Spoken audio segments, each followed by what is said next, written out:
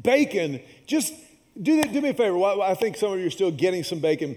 On the count of three, everybody, let's just say the word bacon. And I want you to say it very mindfully. Be in the moment as you say the word bacon. 1, 2, 3. Bacon. Look, everyone just smile. You just say the word. And you just smile a little bit more when you say the word bacon. It doesn't matter what meal you're taking. Bacon is making it better. Bacon makes everything better. Even if you're like me, you're not necessarily a naturally predisposed vegetable guy. I'm not.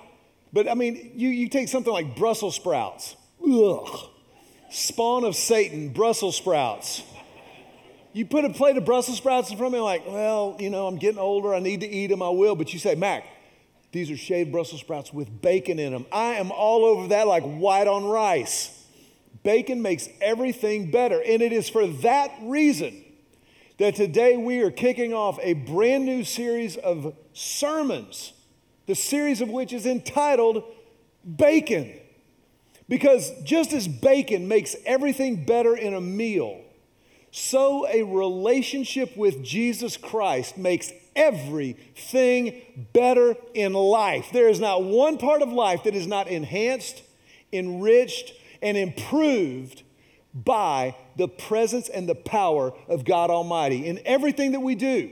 You see, the challenge is a lot of times, I like to, maybe you do, we sometimes kind of section off parts of our lives. We let God into this part of our lives, but there are these other parts over here. No. And we do so at our own peril. That is a cost to us because God helps everything. God makes everything better.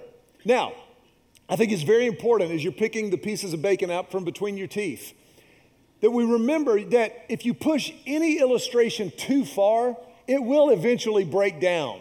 So we're taking this bacon thing only as far as the fact that bacon makes everything better, God makes everything better. Because anytime that we learn, anytime that we teach or discover, we're always moving from what is known to what is not yet known, what is unknown. You see this in the life and the ministry of Jesus himself. Jesus came teaching and preaching a new covenant. And in order to illustrate the new covenant, he always was looking for imagery, for illustrations, and for references that his audience, the people of first century Palestine, could relate to in order to connect them to this new revelation, to this fuller, richer understanding of who God is. And as a result of that, Jesus would frequently use everything from farming and fishing to fathers and sons and employers and employees. He would talk about coins and sheep and all of these images that they were familiar with in order to teach and to preach something that they weren't yet familiar with, to move from what is known to what is not yet known, what is unknown. And so that's what we're doing with this whole series called Bacon. It's a series that actually was born over a year ago in my own prayer life, having nothing to do with getting ready to preach or traveling to speak anywhere. I was just reading scripture one day and I happened across a passage that I had read who knows how many times before, but on this particular day over a year ago, it just jumped off the pages of the Bible and hit me between the eyes. And it hit me in such a fresh and a new way that I began to think about, what does that really mean? What is it that God's trying to communicate here? If we believe that the Bible, from Genesis, the beginning of Genesis to the end of Revelation, is the Word of God, then everything that is in there on purpose, for a purpose. And I was in the book of Psalms. Specifically, I was in Psalm 34. If you got your Bibles with you, go ahead and open up to Psalm 34. Maybe it's on your phone or whatever. But I remember reading this verse, and just in my prayer time, I just started praying about and meditating on the Word of God and saying, God, what does this really mean? What is in this that I need today that's not a part of me yet? What is it that is not yet known that you want to take me from what is known into something fresh and a deeper understanding of who you are? And it was in Psalm 34, verse 8. I'm just going to read to you the very beginning of Psalm 34, 8, because it's the basis. It's kind of our baseline for this entire series called Bacon. Psalm 34:8 says this: taste and see that the Lord is good. Taste and see that the Lord is good. Now, what happened for me in that moment over a year ago is I was praying through and meditating on that, and I was journaling. I was going, God, taste and see that you are good. What does that mean? I began to pray and say, what is it that is so good that it's absolutely undeniable? No matter who you are or where you are, just universally, by and large, people love to taste. And in my prayer time with the Lord, the first thing I thought of was bacon. That's just how my mind operates, a little moment of transparency with you. Now, I recognize that maybe not 100% of everybody loves bacon, but for those who don't love bacon or even like the taste of it, we pray for you.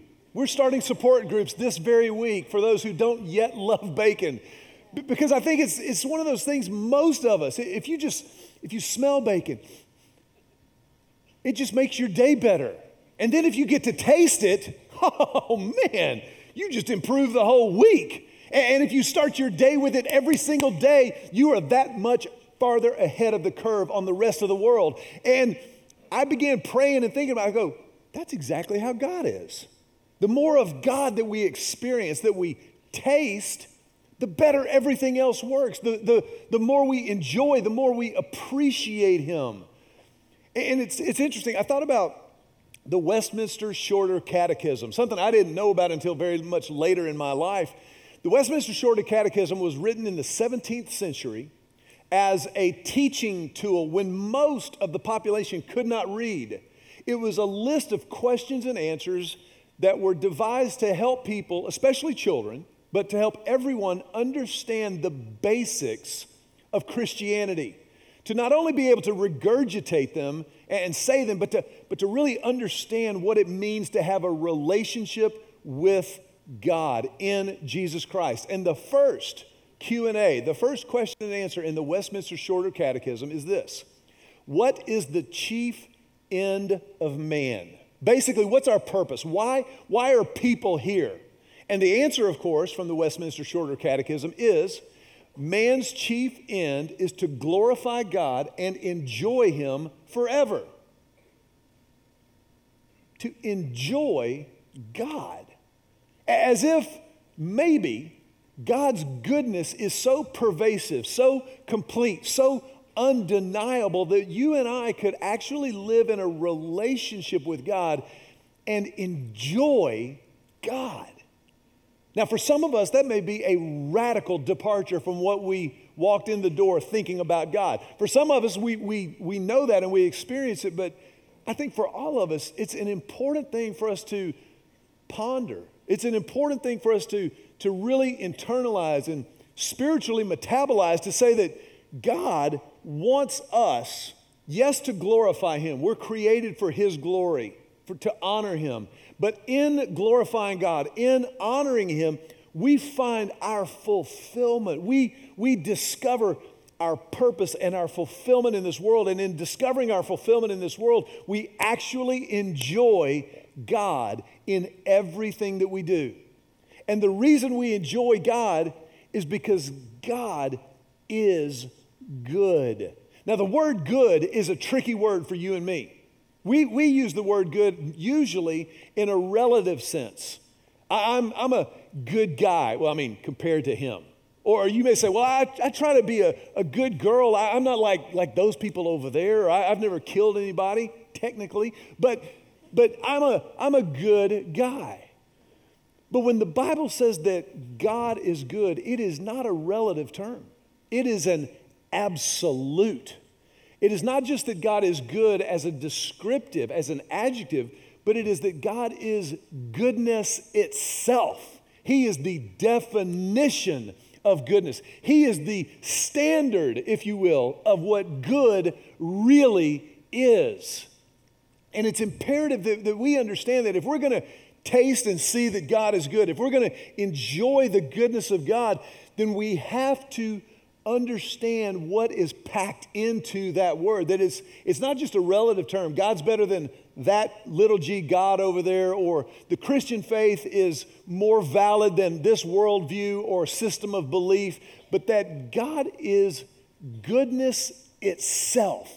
That he is not the embodiment because he is spirit, but he is the epitome of absolute goodness.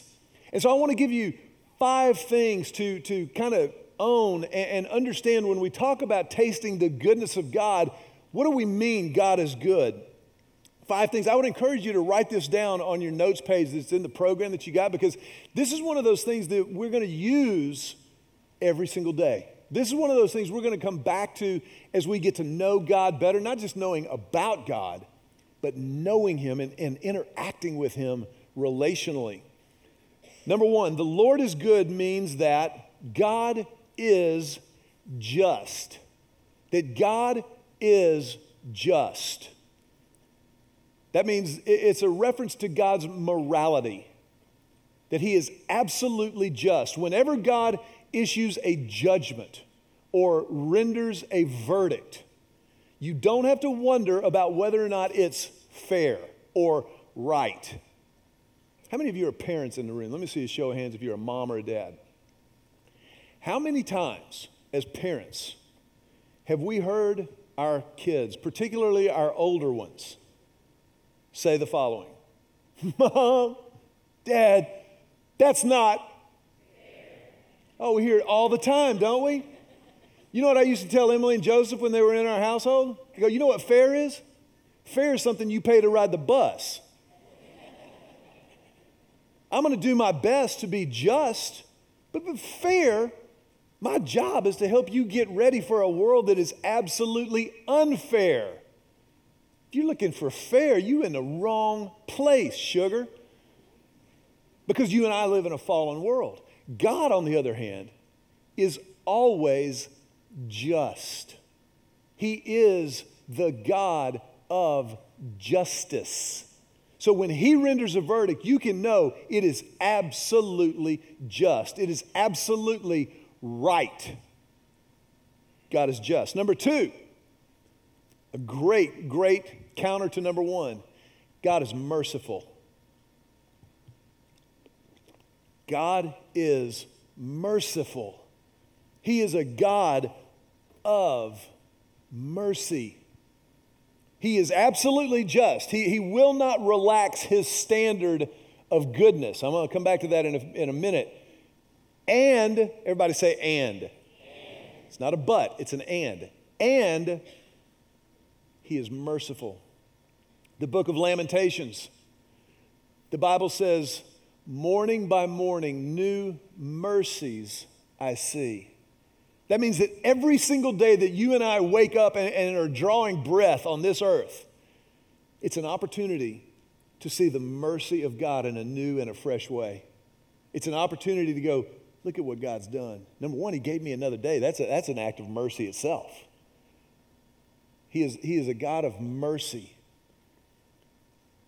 How many of you have, let's say in the last year, 12 months, 365 days from right now, how many of you have lost your temper with somebody close to you? Somebody close. I'm raising my hand for Julie, my wife. I'm teasing. If you're not raising your hand, we're starting support groups for liars this coming week. But do you know what it's like when you lose it? And maybe you fly off the handle, or you say something in the heat of the moment that you know as the words are coming out, you shouldn't say, and yet there they go. And then you've got to circle back around to that person and say, man, I just got to tell you, I'm sorry. I blew it. I was wrong. It was fascinating when Emily and Joseph were growing up, in those moments when I would blow it as a dad, when I would have to circle back to my kids. I go, man, I got to tell you something. I was wrong earlier. I was right in what I said, but I was wrong in the way that I said it. You still messed up, but I messed up in the way that I tried to help you get better. And so I'm sorry, and I'm asking you to forgive me. It was fascinating to watch their response. Now, and as they grew up and they matured, they started to forgive a little quicker, but there was always that little hesitation where they're kind of like, I got the power now. I'm gonna kind of hang on to this forgiveness for just a second. Dad, I'll think about it and I'll get back to you. But you know, when we extend mercy to each other, we're mimicking the character and personality of God. The Bible says, be kind to one another, forgiving one another, just as God in Christ Jesus has forgiven you. You see, God is merciful. It's an expression of his grace. Grace, of course, being undeserved kindness, undeserved favor. God's merciful. Number 3, God is reliable. When we taste the goodness of God, part of what we're ingesting is the fact that he is reliable. You and I strive to be consistent in our character and our choices, to be ethical, to be consistent. God is constant. He is the same yesterday, today, and forevermore. He is constant. He is always reliable. If he says he will do something, if he says he is something, you know he will do it, and he is that. God is reliable. Number 4, God is sufficient. He is sufficient. He is our all in all. Everything that we need is found in him, is delivered from him. He is sufficient. And then number 5, God is excellent. To say that God is good, we say God is excellent. And not in a Bill and Ted's Excellent Adventure kind of way, but in a supremacy kind of a way. To say that he is the name above every name. He is the King of Kings. He is the Lord of Lords. There is no one like him. There is no name like his name. There is nothing run-of-the-mill, standard, common, or pedestrian about our God. He is the God of excellence. He's the God of excellence. And so it's important that we understand to taste and see that the Lord is good. It is not just a quaint little phrase that David wrote down in a psalm because it rhymed in the Hebrew. But the goodness of God is deep, it is rich, it is full, and there's depth there to plumb that none of us will ever get to the bottom of. But we can absolutely taste it. We can absolutely experience it. We can absolutely know it. But here's where I need to just kind of give you a little warning, just a little heads up, a little caveat, if you will. And it's this. As good as God is, every single one of us, left to our own devices, on our own, by ourselves, we are all disconnected from the goodness of God. We're disconnected from the goodness of God because you and I are born into this world spiritual heirs of a deep spiritual legacy of brokenness. We've all inherited this. And it's that predisposition towards the self, towards our own self-protection, our own self-preservation, our own self-promotion, which means by definition, we're disconnected from the goodness of God. I've got it, you've got it, all God's children have this disconnect in our lives.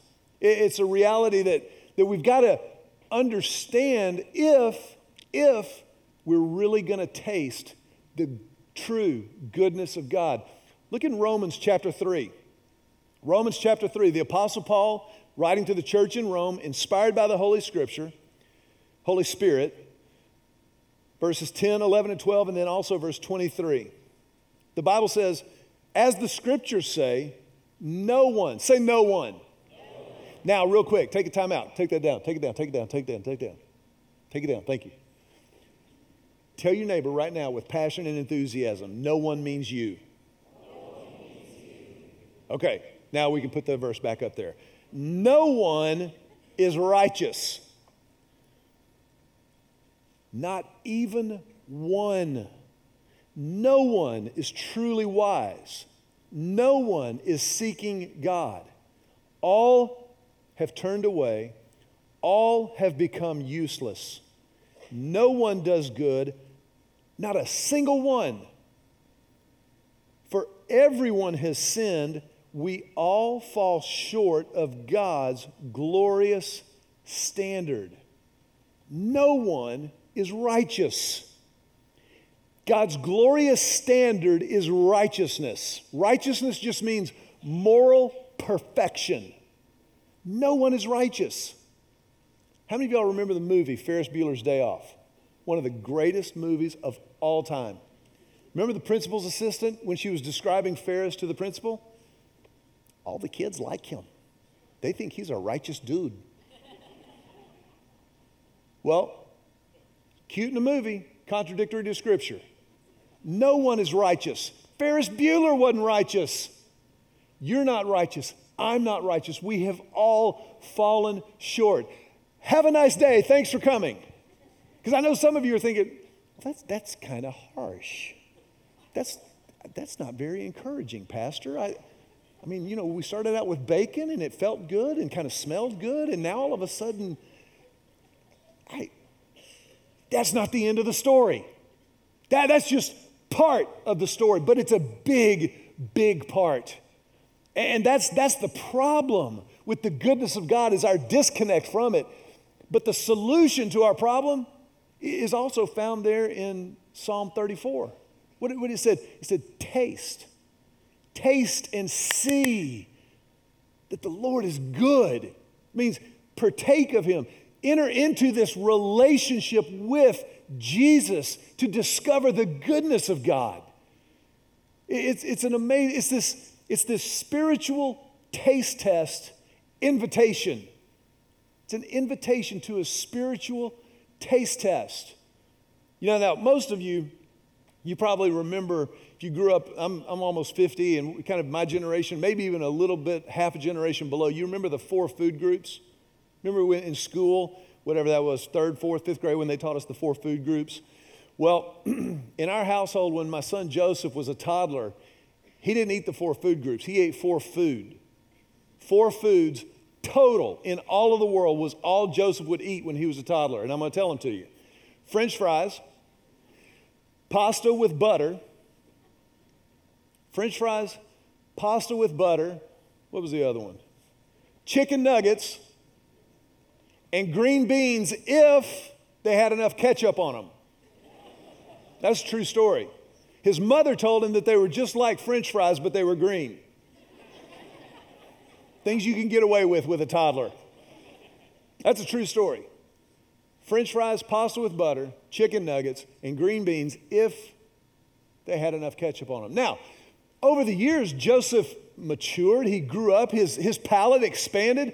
I even remember last year, the first time he came home from college, the 4 of us all went out to eat. Joseph ordered a salad. What? We looked at him and said, "Where's our son and what have you done with him?"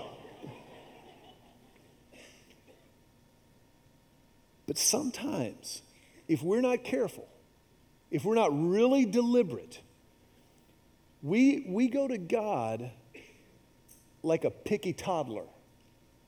We're like, I'm going to try the goodness of God over here from the grace and the forgiveness part. I love that mercy thing. That is awesome. And as long as you know, worshiping God with other people, as long as I don't get a better offer and there's no kids' sports events on the weekend, I'll do that. Yeah, I'll take that. That'll be good. When in reality, all of the goodness of God makes all of the life that you and I live better. When we pick and choose, we miss out on the goodness of God. It's all there for the taking. And so what I want you to do, go back to the list that we just wrote down: the justice, the mercy, the reliability, the sufficiency, and the excellence of God. What we want to do now is look at how do we taste those things? How do we experience those in our lives? Number one, to taste God's justice requires our trust. We've got to trust God's justice. We've got to trust God's justice more than we trust our justice. How many times have we heard or maybe even said ourselves, well, if God will do ... then I can't go there. Well, that's not your shot to call. You see, the problem is we want a good God on our terms. I want to define what a good God is. And that's not my job. God is the God who is good. He gets to decide what good is. He is God. I am not. And so he gets to decide the definition, that standard of goodness. We want God to be good on our terms, which in effect makes us little g gods. We're determining right and wrong, just and unjust, fair and unfair. That's God's job.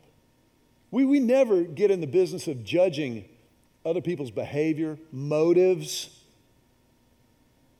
character. That's God's business. He takes care of all of that for us, but we've got to trust him to do that. And when we trust him, then we taste the justice. We taste the goodness that is God. Number two, to taste God's mercy requires our repentance. To taste the mercy of God requires our repentance. It's not enough to just say, God is great, God is good, let us thank him for our food, forgive me of my sins. Cool, here we go. No. To really know the mercy of God, the grace of God, we have to repent of our sin. To repent means not only to be sorry for it, but to change direction. It's a military term in the original Greek. A repentance is an about face. You go 180 degrees when you're walking this direction away from God towards sin. Repentance is turning away from sin and walking toward God. You change your behavior. I change my behavior. I change what I'm doing. What I'm doing that takes me away from God, I stop doing. What I'm not doing that is keeping me from God, I start doing. Repentance triggers the mercy and the grace of God. And it's there. But we have to repent. We can't just like show up at church once a week and kind of be a good guy. We've got to live according to what God says. Number three, to taste God's reliability requires our obedience. To taste the reliability of God requires obedience. Obedience is God's love language. It's how he receives our love, our worship, our trust. When we live our lives surrendered to Scripture, parallel with what he has shown us in the Bible, then we begin to discover how absolutely reliable he is. I've known this for a long, long time, but it really came into a fresh light for me a couple of years ago when our friend Andy Andrews was here. And Andy said something the night that he spoke at a Fearless Family event that I'll never forget. He said that a lot of times we will not understand Scripture until we practice Scripture. Once we put into practice what the Bible says, then we start to understand why the Bible says. We get that process mixed up. A lot of times we'll say, well, if I understood why it was in the Bible, then I would do it. When in reality, we trust Scripture, we trust God, and surrender our lives to the authority of Scripture. And in so practicing Scripture, we begin to understand this is why it was in there. How many of you growing up, not right now, of course, if you're a student, but those of us who are older, thought your parents were nuts? At some point, you were like, man, I don't know how they tie their shoes in the morning. You know what I'm talking about? But as we get older and we start to have kids of our own, have you ever been in the middle of a conversation with your pre-adolescent or high school, middle school student, and been like, in the middle of the words, you're like, this is what my dad meant. I'm going to have to call him and apologize later on. You ever had those kind of moments? Trusting God as our good Father. the one who knows and understands us better than we know and understand ourselves, the one who created the world and shows us how this world works best in Scripture. It's obedience. Number 4, to taste God's sufficiency requires our contentment. Our contentment. I have never, ever met anyone, including myself, who has wrestled the contentment monster to the ground once and for all. I think that's something that we continuously have to work on and keep in focus and keep prayed on. And that can sometimes get frustrating, but I think it also could be really encouraging because we're in very, very good company. If contentment is something that you wrestle with, you're in really good company because the Apostle Paul wrestled with it. He said in the Bible, he said, I have learned to be content in all things, whether in plenty or in poverty. I've learned how to be content, which means, by the way, he didn't always have it down. He figured it out. He went from what was unknown into what was known. He learned contentment. Contentment is a statement of faith that says, God, you have at this moment entrusted to me everything I need. That's contentment. Everything I need, God has entrusted to me. Discontentment is a statement of unfaith. Discontentment means God messed up. I must need some more. There must be more that God, for some reason, is holding out on me. That's discontentment. But our contentment, when we get to that place and we choose to be in that place where, you know what? God's given me enough. I'm going to continue to work. I'm going to continue to honor Him and to glorify Him. I'm going to continue to set goals. That's fine. But I'm going to be content in my heart, in my life, right here where I am, because God has entrusted to me everything that He's decided I need right now. When we get to that place, then we start to taste the sufficiency of God. God then becomes enough in and of Himself, our all and all. And then number 5, to taste the excellence of God, requires our awe, a sense of wonder, a sense of amazement at who He is, at what He does. I think that's part of the reason that some of us like to vacation at the beach or in the mountains. There's something about, man, I've got a good friend who goes to Colorado every summer when it starts to get really hot here in Austin.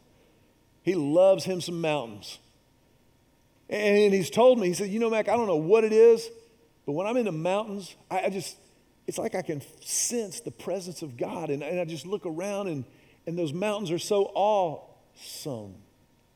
It's how I feel when I'm on the ocean, when I get to fish. And you sense the power and the beauty of the waves and the wind and the ocean and that sense of awe. I think that probably is really at the heart of something that Jesus said. Remember in the book of Matthew, He said that His followers, His tribe of faith, needs to always have the faith of a child. You know, kids never lose their sense of wonder or awe. It's only after we start to grow up and we let the busyness of life, we let the jadedness of life, we let circumstances choke out a sense of wonder and awe. But kids, man, they're like, are you kidding me? Did you see those cupcakes? They were awesome. Are you joking me? Joseph, this is one of my favorite things about Joseph. Until he was about 17, Joseph never saw a movie that he didn't love. Every movie he ever went to, it was awesome. And his big sister was like, please, are you serious? He loved being in the theater. He loved anytime there were screens and images and lights and popcorn and M&M, he was all in.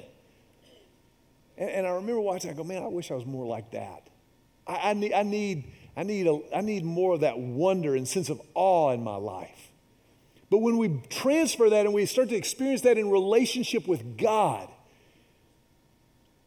and we sense the awe, and we can maybe just stand and watch a thunderstorm roll in, or watch our kids sleeping at night. Or maybe we look back on our lives and we see all of the ways that God protected and provided and promoted and all the things that he did when we didn't even know to ask him to do them. And we just go, God, I don't deserve any of that. I'm just in awe of your goodness. I'm in awe of who you are and what you do. And all I'm going to do is worship you. When we see just who he is and how he operates, and when we cultivate and live in that sense of awe and wonder at who he is, then all of a sudden we start to taste his excellence. We see it in everything.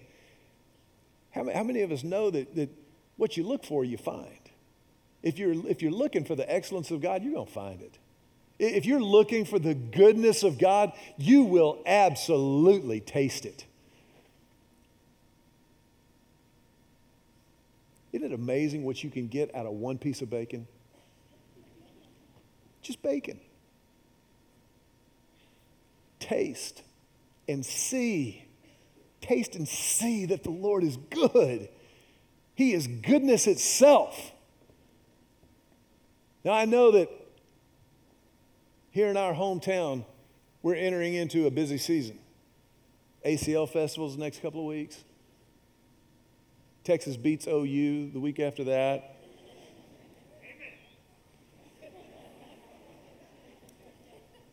I know that there are a lot of things competing for your time, but I want to challenge you.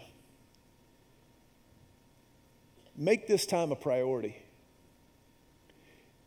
You and I can't get enough of the goodness of God. We need each other. We need this reminder of his goodness. We need to remember how truly awesome he is.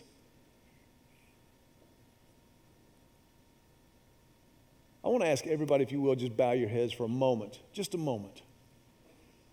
With nobody moving, nobody stirring for any reason, if you would, please just stay right where you are and protect this moment. Because it's a sacred moment. Because for some of us, it's an opportunity to take stock. To take stock and to see, is there any part of my life that I'm preventing God from making better? Is there any part of my life that I don't like the taste of it or the texture right now? Because a relationship with God makes it all better. Improving, enriching, all of it. If you're here today and you've never stepped into a relationship with Christ, you've never committed your life, we want to give you the opportunity to do that right now. Just to pray right where you're sitting. A prayer of beginning, a prayer of commitment. Just between you and God. If that's you, you just, right where you're sitting right now, we just invite you to pray silently. Something like this in your own words. Just talk to God. Just say, silently, just say, Jesus, I need you. I need your goodness. And so I confess my sin to you, to claim your forgiveness. I choose to believe that you died on the cross for me. And I choose to believe that you rose again for me. And I accept. In exchange for your life, I give you mine. And I will follow you from this moment forward. Jesus, I pray this prayer in your name.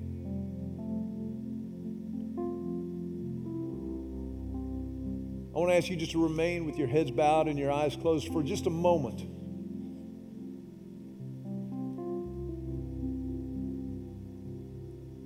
And if that was your prayer, this is the greatest moment of your life. And it's a moment that I want to invite you to mark.